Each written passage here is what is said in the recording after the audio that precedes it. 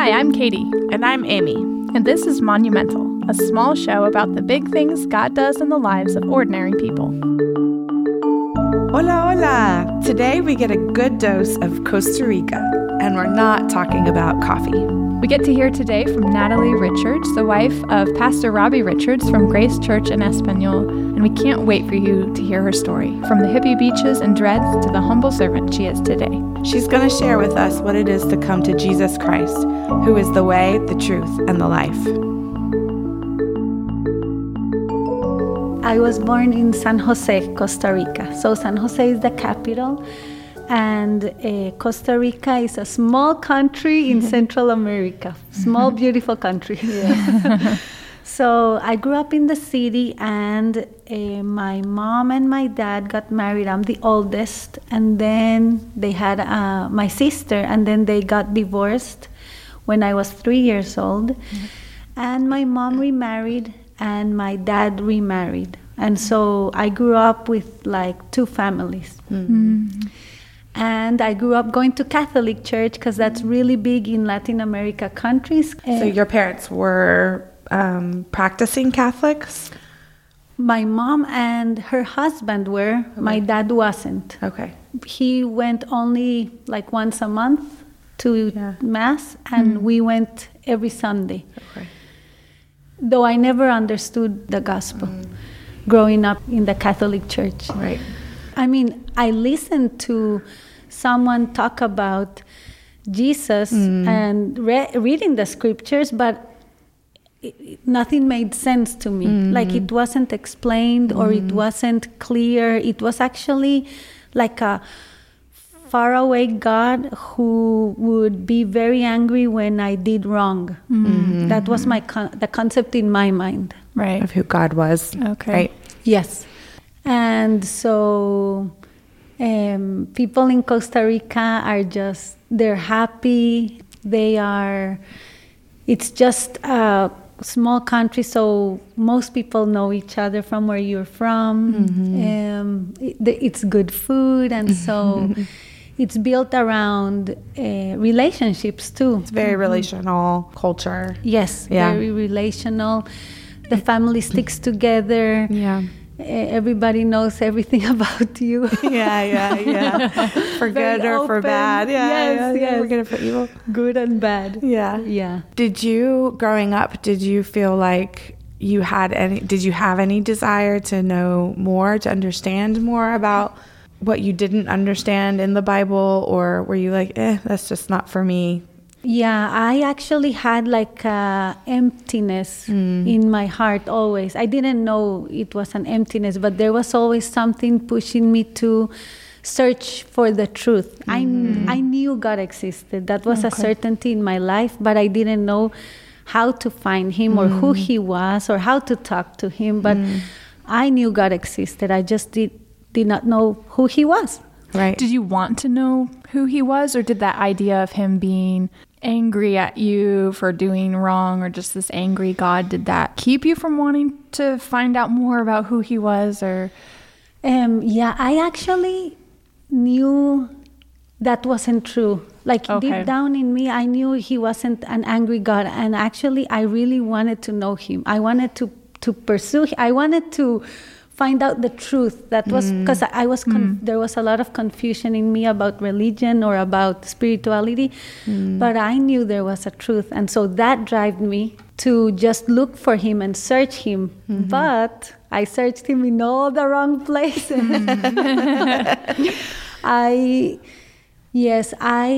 That emptiness, it had to be filled with something, and so I started when I was in high school. I didn't choose very wisely my friends, but I was drinking a lot because they were drinking. And so I started partying a lot, and I started drinking and being drunk every weekend to the point of waking up maybe Monday, getting ready to go to school, and just putting a little bit of alcohol in my coffee. And so I just searched him. I just tried to fill that emptiness at that point with alcohol. Okay. About how old were you when that started? Yeah, I was like 16. Yeah. 15, 16. Yeah. Yeah. That's pretty young. Yeah. Yeah. And so that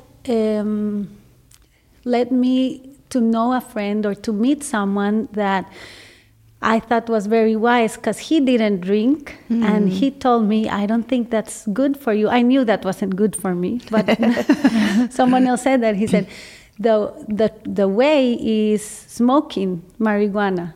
And so I was like, yes, this is the I'll truth. try I'm it. going to try it, because I know drinking is not good. I can see the consequences. I was lying to my family. I'm the oldest of 8. And so I was a bad example. I was lying, purposely deceiving others to get away, to go to a party, or I would never say where I was going because I wouldn't be You didn't allowed want- to go. Yeah, okay. So your family didn't really know this was going on. You were. So they did know, my Okay. dad especially, because he would drink a little too, and he kind of, he didn't want me to party like that, but he parties too. Yeah. So he, like, I would call him to rescue me when I didn't know where I was, or I was too drunk, and I would say, Dad, can you please come get me? So for your dad, it was almost like a point of connection for you and him Yes. to be able to relate to one another. Yes, was correct. over drinking. In fact, I remember one time that he told me, if you're gonna drink, you're gonna start with me. You're gonna do it well. So, Wow. I'm going to teach you the right way. yeah.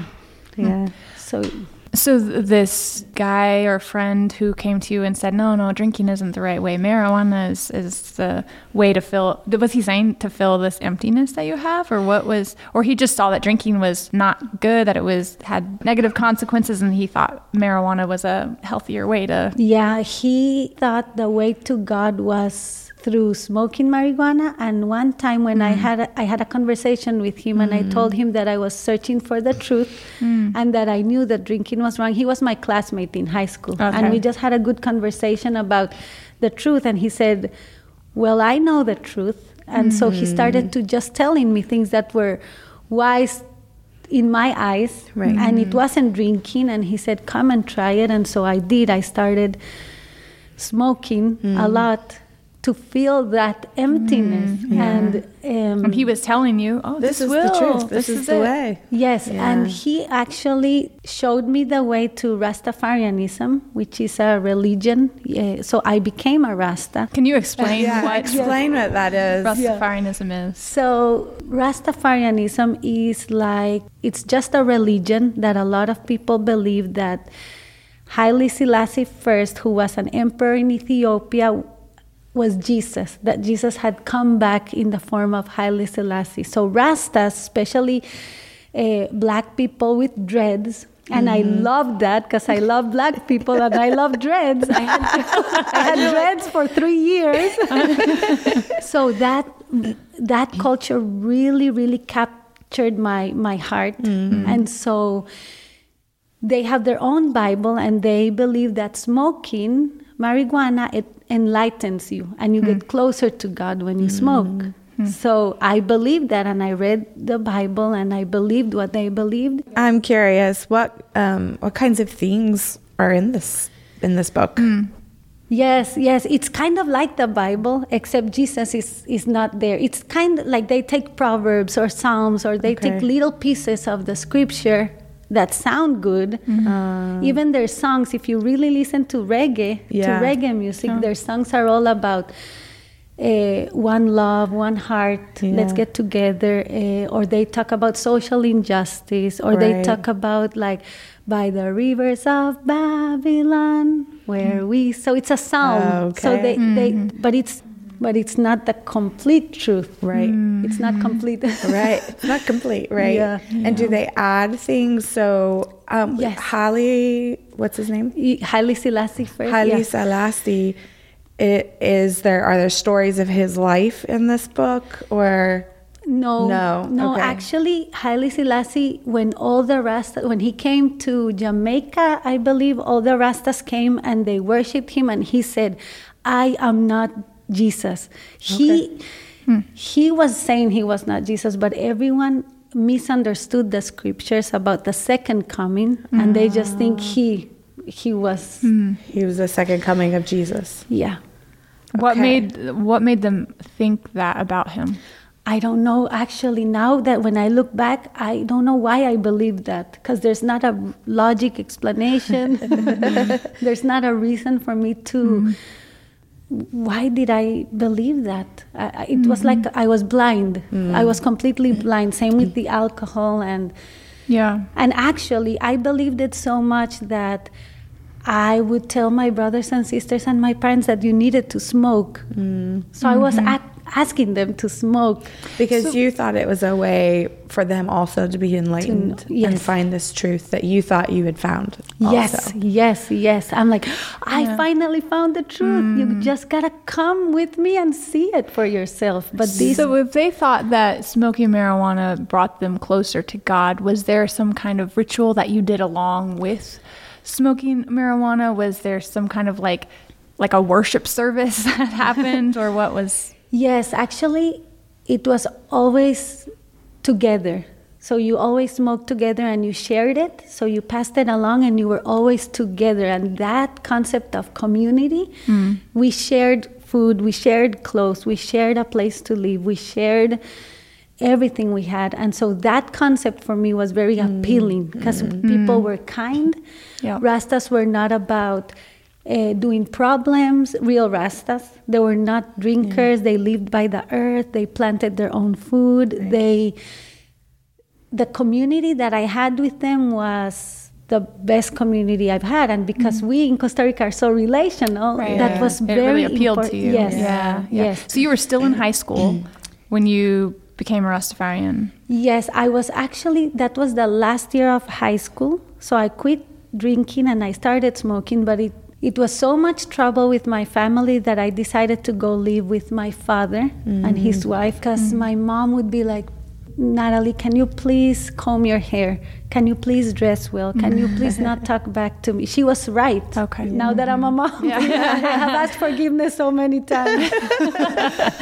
But the rules and expectations, in my point of view, were so high, and I was always in trouble, that I said, I'm going to go and live with my father, because he'll be better. He'll let me do what I want. Yeah, he's a little bit more free thinking. You don't get it. And so I left and I lived with my father for the last year of high school.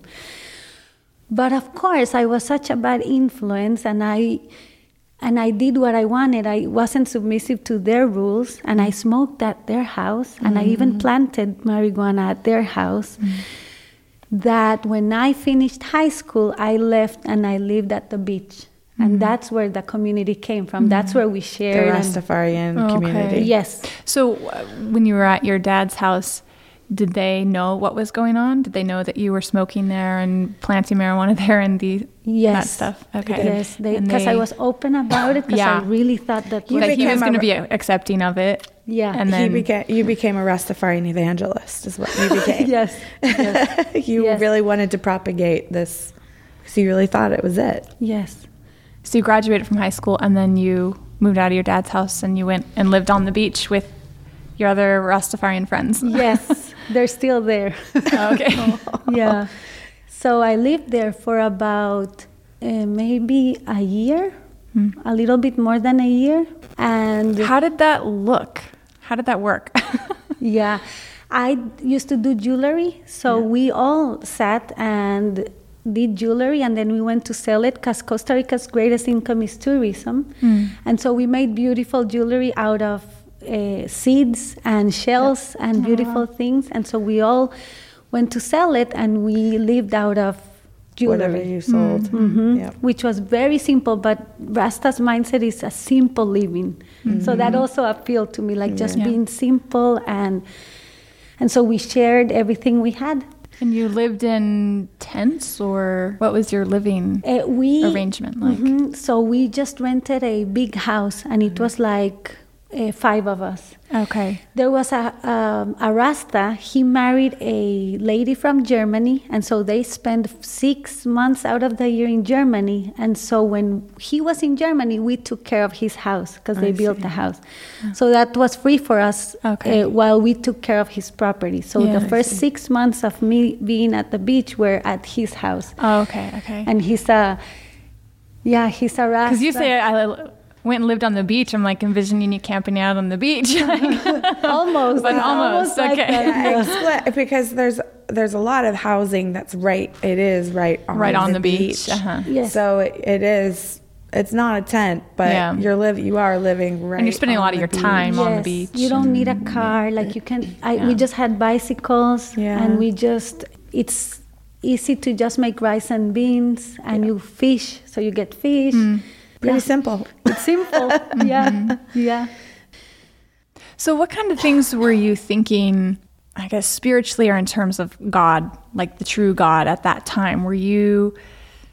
Did you have a sense of like, okay, that emptiness in me has been filled up? I mean, as a Christian, I think I know the answer to that. Like, no, of course it hadn't been, but, in our sinful nature, we can feel at peace in our sin sometimes. Yeah. And so what was it like for you? Yeah, that's a good question because I can tell you the rest, what happened. But so for me, that only lasted for a little bit. Okay, And that same feeling of emptiness, there was something telling me this is not it. Yeah. So you weren't really getting enlightened. No, I wasn't.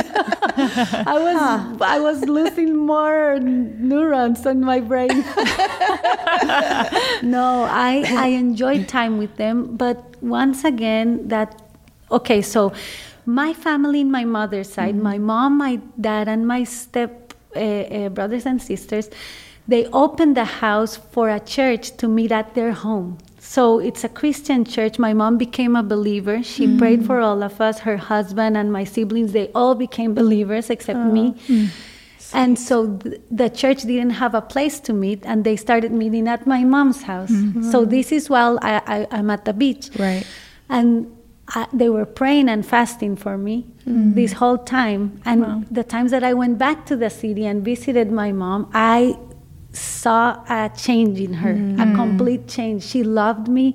She was listening to me, even though she knew I was wrong. She had this there was something in her. A new creation. And, yes.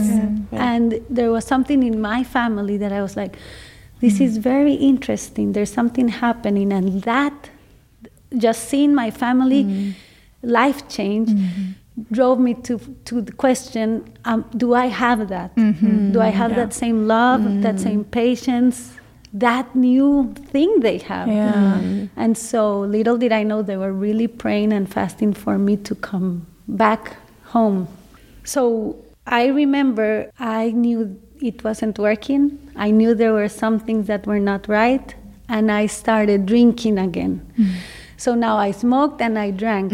And that community would say drinking is bad. Yeah. So did they know that you had gone back to that, or what did they? Yeah, they just, some of them drink there. So I just now became friends with Rastas that drink. And I worked at a bar. They gave me a job at a bar. And so I started drinking again. Right. And there was this one night that I had drunken too much and smoked too much, and I just laid in the floor, and I just remember saying, who are you? Like, God, who are you? This is such a mess. I know I'm wrong. Like, who are you? And I passed out. And the next morning, there was a feeling in my heart to go to my mom's house. So I sold the jewelry I had. It was exact for what I needed to get home. Exact. The bus ride home. Wow. Yeah. The bus ride home, yes. Yeah. And so it was a Thursday, and they met Thursdays, and I happened to get Her Bible study? the church. Oh, her church Yes. met Thursdays. Okay. Yes, and I happened to get home a Thursday, and the pastor, he was black, and because I was so drawn to blacks, I just sat there and I was thinking, maybe I'll get a chance to preach about Rastafarianism. But he was teaching about Jesus, it was just I don't remember what he taught, but I do remember there was a verse in John that said, look how much God loves us that he calls us children of God, and that is exactly what we are. And I remember the verse, and I just remember like there was something that night that he opened my eyes and to see Jesus, to see him, and I was like, is he the one? Is he really the one? Like I was speechless. I couldn't even sleep that night. Like I had these long, beautiful dreads. I was all confused. I felt bad from the previous night, and I knew that it wasn't how I was living. Wasn't feeling that emptiness or wasn't enough. And there was something about that particular teaching that made it clear that Jesus was the one that I had been looking for. The Holy Spirit. The Holy Spirit. Yeah. So did you go talk to the pastor afterwards? Did you talk to anyone, or were you just sort of internalizing like, okay, there's something different about this message? Yes, I went to sleep. I didn't talk to anyone, but the next morning I talked with my mom and I told her, I think it's time for me to come back home. And I want to cry. She started crying and she said, come home. Yeah. And so I went back to the beach and I told my friends, I think I found the truth. And they're all like, oh, Nari. But one of them said, go, and when you find it, come back and tell us about it. I love reggae music. I love the beach. I love that culture, but there was something stronger in me that drove me to go back to the city, because that's where I was going to grow spiritually. And I had to obey. I had to go. I had to go. I wasn't, it was, and I had come to a really bad place in my life. So it wasn't even worth staying, because I was a mess. Did you stop smoking marijuana? So when I went back, it was hard. You lived with your mom? Yes. Yes. She had a space for me. They were waiting with open arms for me. It was amazing. It was like a new life. I left everything behind, and so I had to choose what to study, because my mom did say, you gotta study. And so I studied nutrition. She did say, if you want to grow, you gotta get into a Bible study or a group. And so I got into every group I could. I think I went to everything there was every day of the week and Sundays, because I was thirsty. Thirsty, and I knew I had been wrong, and I wasted the years. I've done so much damage to my family and my friends, and I was sure I was living a lie. So I just went to prayer meetings and Bible studies and women's things and kids things, and I started serving, and I started going through any mission things. So, well, you seem like you were an evangelist of whatever you were into. But God just saved you, and you became a real evangelist of the truth. So that night, the truth was revealed to me, but it wasn't until some months that I went to a retreat, a student ministry retreat or a young adults retreat, that I gave my life to Him, like really confessed my sin and repented and acknowledged that I needed a Savior. So it was months later, and I need Him today just as much that I needed Him back then. So I'm still recognizing my sin and my need of a Savior. But several months later, I went back to the beach. And I went back to my old lifestyle. Like maybe 7 to 8 months of growing, I went back. And I started drinking and smoking again. And I remember that when I smoked, I felt like God would abandon me if I kept doing that. Like I felt I wasn't pleasing him, or I felt it was completely wrong. Like there was a conviction that I was not living for him, and I had just grown 7 months, and and I went back to the same thing. Yeah. I relapsed, and I remember just thinking, will he ever forgive me?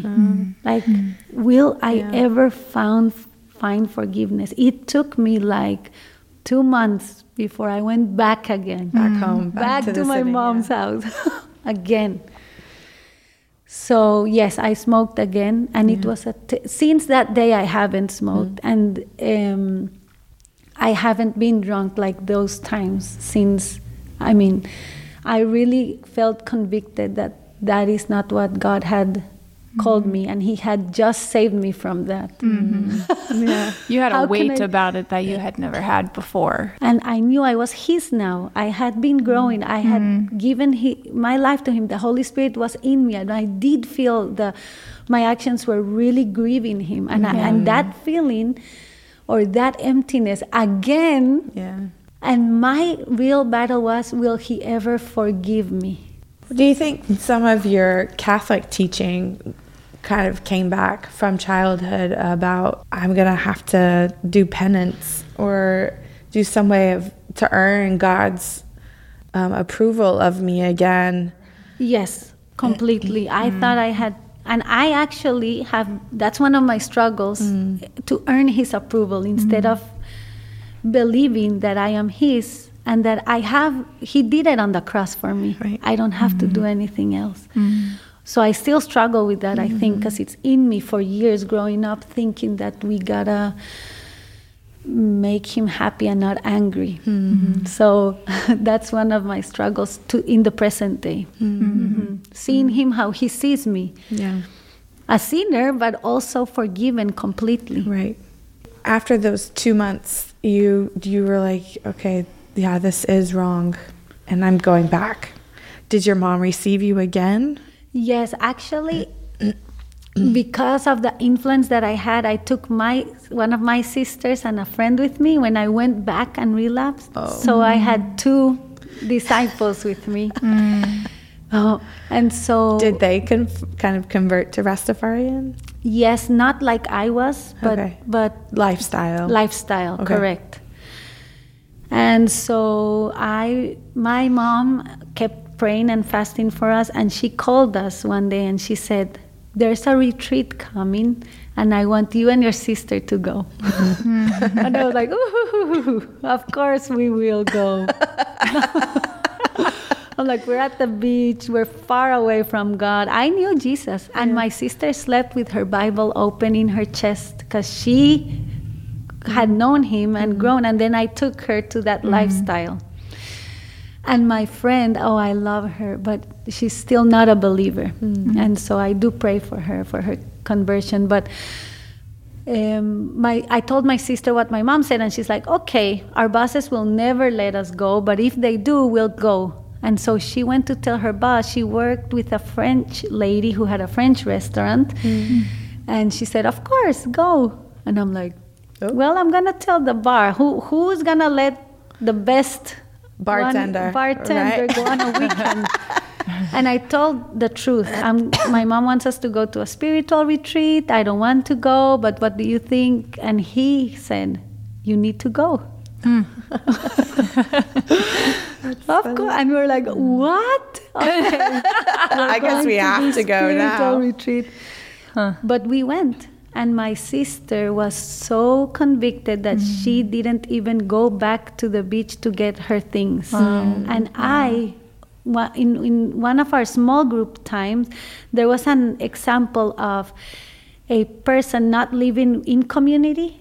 Like, because I was telling people, of course I'm a believer, but I'm just a little bit, I'm enjoying life a little bit right now. But there was an example of how can you grow if you are not in community, in biblical community? How are you going to serve the body of Christ? How are you going to use your gifts? How are you going to develop your faith if you are all by yourself? And we were just going in a circle, and that question was my question. They didn't even pick me to read it. It was just my, and I just started crying, and I told them, I am that person. I am the person that's not in community, and I am that person that's not growing, and I know the truth, and I am not doing anything about it. And when I got back home, our conviction was so strong that I went again and packed our bags again, and I told everyone again. My sister couldn't even go, one of my friends said, I'm going to the city tomorrow, I'll take you. And he took me back. And since then, I have been growing. I haven't gone back.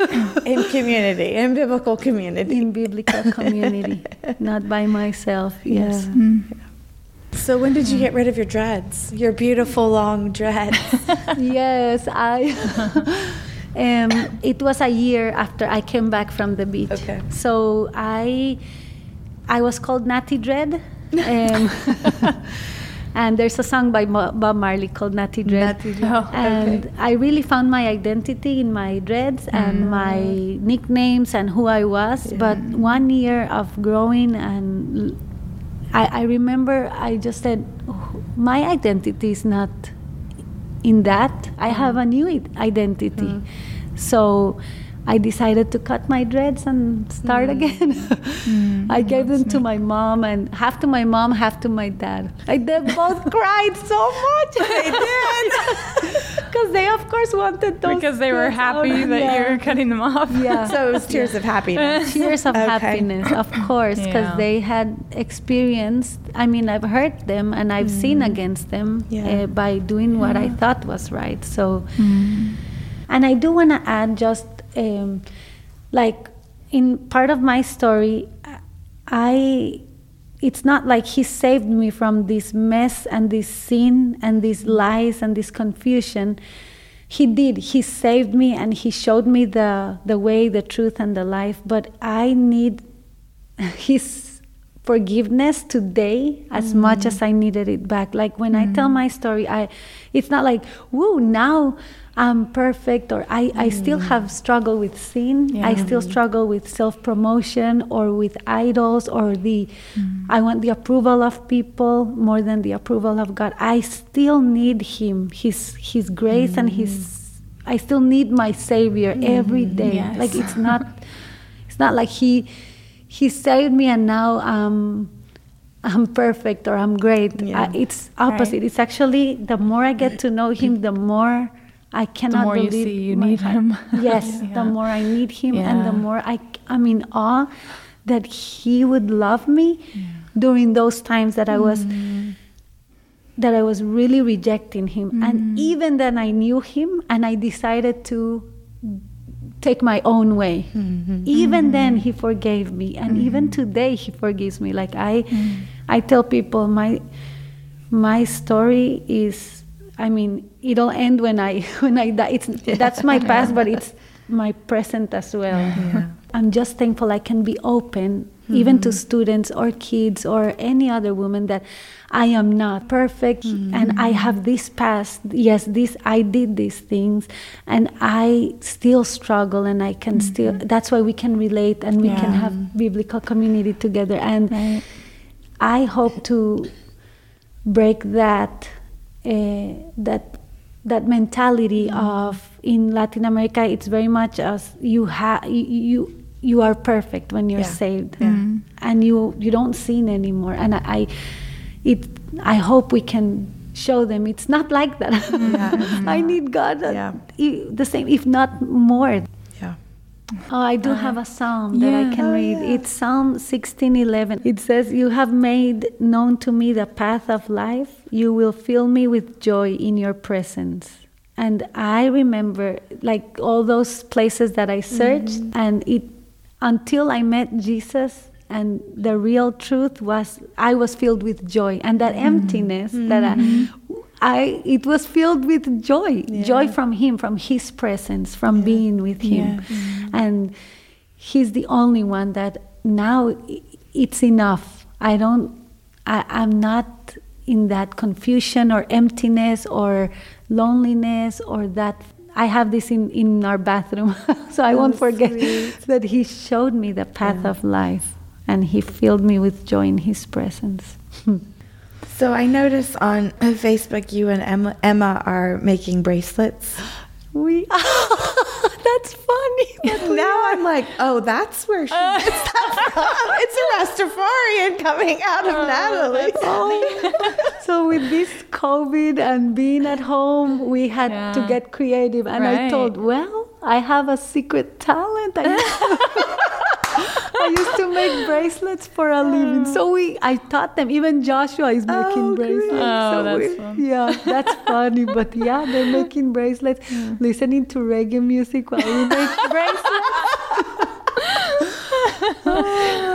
So you still listen to reggae music? I do. You do. I like it. I dance, and my kids dance to it. But And Robbie, what does he like reggae? he does. He wants me to have dreads again. I'm like, I'm glad you didn't meet me during that moment, because you wouldn't have asked prayer, because it would have been a no immediately. That's funny.